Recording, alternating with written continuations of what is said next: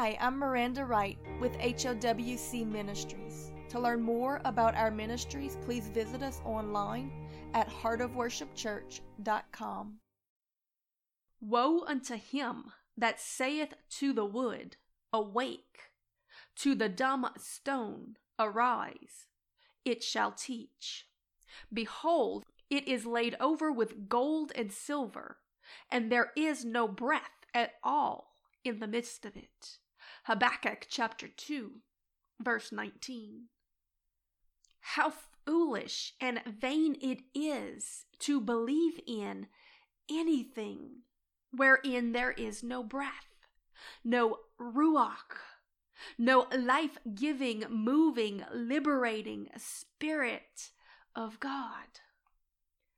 Hobbies, entertainment, labors, jobs, homes, yards, idols of wood, stone, money, mammon, attention, golden calves, unanointed church services, breathless, all of it. What can it do? Nothing. It's nothing but ashes. Don't put your faith in it. Wood, stubble, and hay stored up for the final day. Burn your idols now, or burn with the idols later. Run with all that you are away from distractions of lifeless vanity. Run with all that you are to the life-saving, life-changing power of the presence of the Holy Spirit, the very breath of God, where every breath declares God's greatness and points all men to Jesus and the power of his resurrection. Examine where your faith is. In dead, breathless, vain imaginations, or in the impossible, life-giving resurrection power of the Holy Spirit of God. Choose today to put the vanity away and believe in something bigger. Believe in something real. Believe in something eternal. Believe and be filled. Then watch everything change. Every chain break, every promise resurrected, every enemy defeated, every truth revealed in its proper season. Everything you ever needed wrapped up in this impossible gift of the Holy Spirit, made available by the precious blood of Jesus to anyone who would believe, ask, and receive it. He paid the price to give us access to come boldly to the throne of grace, to get what we really need to make a difference in these last days. Oh, praise him and ask for it today. Because if the same Spirit that raised up Jesus from the dead dwelleth in you, he that raised up Christ from the dead shall also quicken your mortal bodies by his Spirit that dwelleth within you, according to Romans chapter 8, verse 11. Because it is not by might nor by power, but it is by my Spirit, saith the Lord of hosts, according to Zechariah chapter 4, verse 6. It is the very power that God breathed into man in the beginning when he formed him from the dust of the ground. And that breath of life, that ruach, came into him and man became a living soul. In Genesis chapter 2, verse 7. It is that same breath that was prophesied to the dry bones that brought them resurrection. Prophesied in Ezekiel chapter 37, verse 9 and 10. Then said he unto me, Prophesy unto the wind. Prophesy, O son of man, and say to the wind, Thus saith the Lord God, Come from the four winds, O breath, and breathe upon these slain that they may live. So I prophesied as he commanded me, and the breath came in unto them, and they lived and stood up upon their feet, an exceeding great army. You see, my friend, they had already been reformed, brought back together again, but they needed the breath to empower them. Because the Lord Jesus Christ himself, he is that Spirit. And without him abiding within us, we can do nothing. Because that where the Spirit of the Lord is, there is liberty. And we all, with open faces, standing before him, unveiled, able to behold him as in a glass, the glory of the Lord, or changed by him into the same image as him from glory to glory, even by the Spirit of the Lord, according to 2 Corinthians chapter 3, verse 17. Are you putting your faith in some other thing?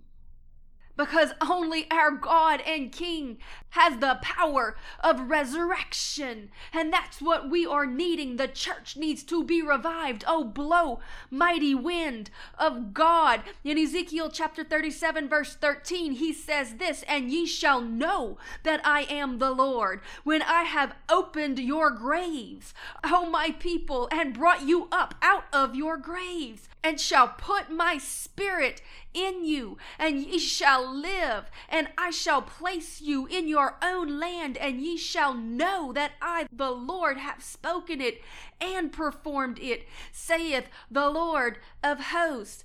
Do you want to know why we haven't seen that great and mighty end-time army, that revival that has been prophesied and prayed for so many generations? Because God's waiting for you to run out of ideas, of all of your alternatives, of all your plots, plans, ambitions, and idol worship, and put your faith in him, because he can do it, and he will do it in impossible ways through the power of his Holy Spirit, which is grace. When you run out of options, he will come in with resurrection. For behold, I am the Lord, the God of all the earth. Is there anything too hard for me? Jeremiah chapter 32, verse 37. God, we put our faith fully in you, and we thank you today that you set an impossible stage, because it's time for this generation to see a demonstration of the miraculous power of our unstoppable King, in undeniable power and glory that no man or flesh can steal, counterfeit, or mimic, that nothing can comprehend or compare with, that is for above and beyond any vain imagination that dare try to grab hold of the reins of it. You are the God of everlasting strength and power and might. You spin galaxies in motion. You do not need our mammon.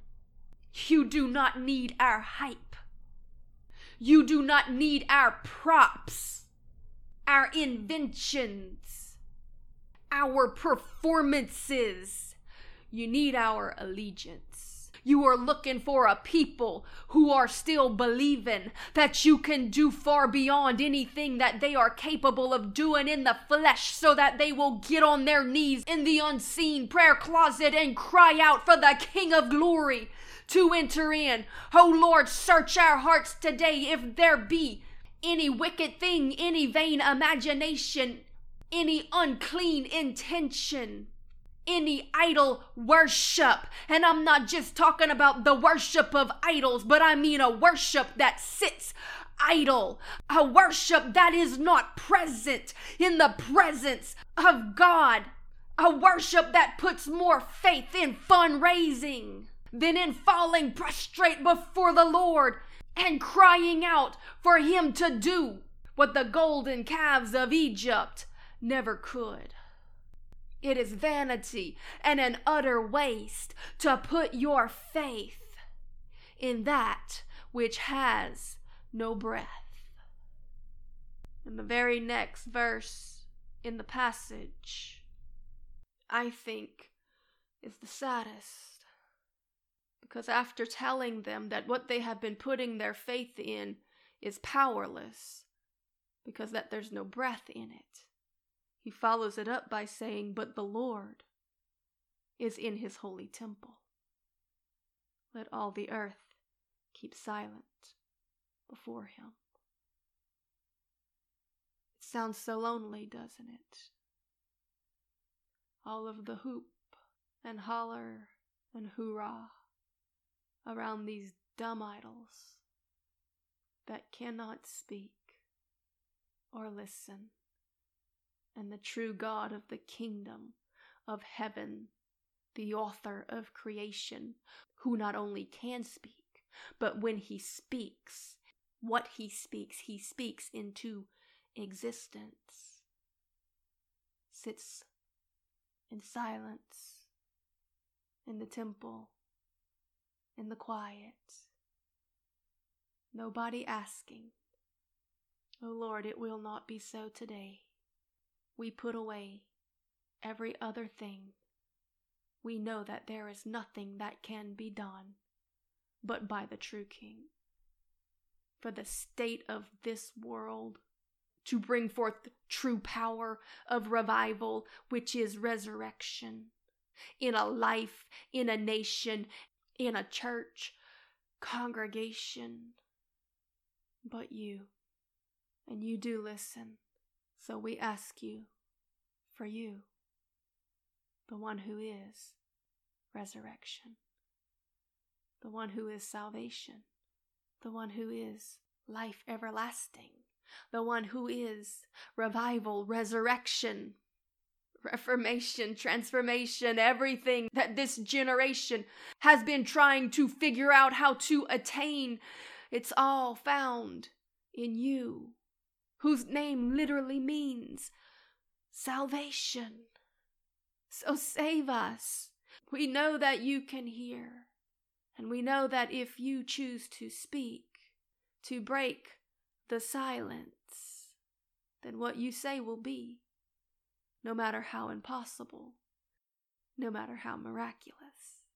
Because unlike the golden calves of Egypt, mammon, materialism, hype, celebrity, big name shows and conferences, when you speak out, what you do will not return void.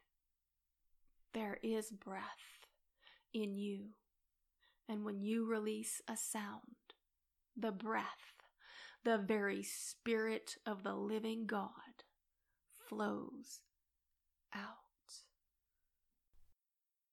Today we cast down every vain imagination that dare to exalt itself against the glory and knowledge of God.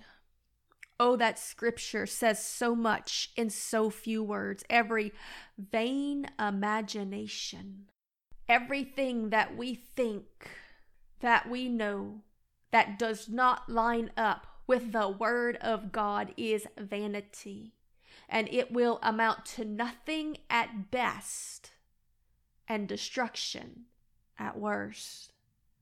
Because in our pride and vanity, we think that we understand and that these are good ideas and these are our ideas. But more often than not, they were seeds planted in the head and in the heart by the enemy, by a false prophet, by the spirit of error, by someone who just wanted men to follow them, by someone who had respect of persons, by someone seeking vainglory, and maybe even spread by someone with good intentions, but not much spiritual maturity. My friend, it is damaging the lambs. Because when a person is born again, they're born as babes in Christ.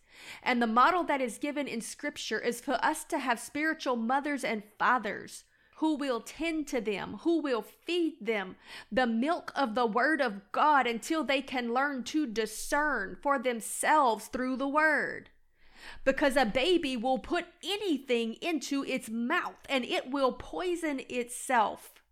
But far too often, there are those in the body who have become so busy and so ministry-minded that they're birthing babies and leaving them to fend for themselves, so that they're being picked off one by the wolves in sheep's clothing. Or you feeding the lambs of God, Because that's why the Holy Spirit, that breath, was given. In the first place, remember what Jesus said to Peter, "Do you love me?" He said, "Of course you know that I do." He said, "Then feed my lambs. Tend to the little ones. Instruct them in truth and righteousness.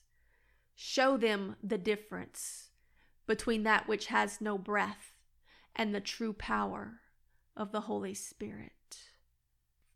The Bible says that we are made priests and kings in God's kingdom. Do you know what the function of a priest is? It's to teach them to discern between the holy and the unholy, the clean and the unclean. It's to be a spiritual father or mother to disciple them. He never said, "Go out and gather a bunch of men unto you in your movement." He said, "Go out and make disciples of all nations, teaching them." But you can't teach without the teacher, who is the Holy Spirit, that very Spirit of truth. So stop putting your faith in things that have no breath and can only reproduce death. Oh, child, know that there is freedom in His kingdom for you. But it's only the truth that will set you free. So you need the Spirit of truth, the very breath of God, the Holy Spirit. He Himself will reveal it to you. So come to Him today, sit down and pray. Ask Him to forgive you of your sins and of putting your faith in everything else but Him.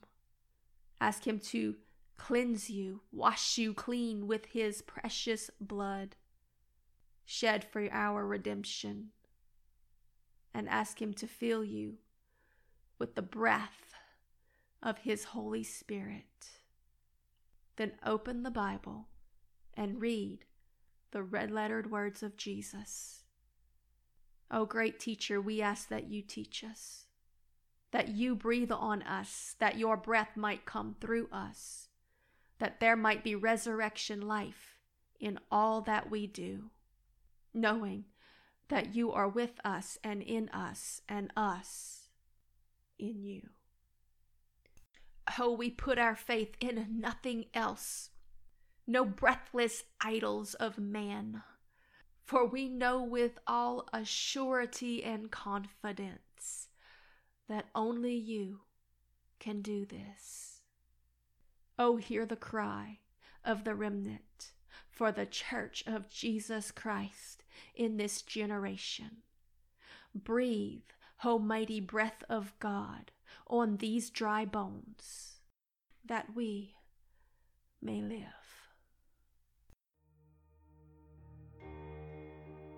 This message was brought to you by HOWC Ministries. To learn more about our ministries, please visit us online at heartofworshipchurch.com.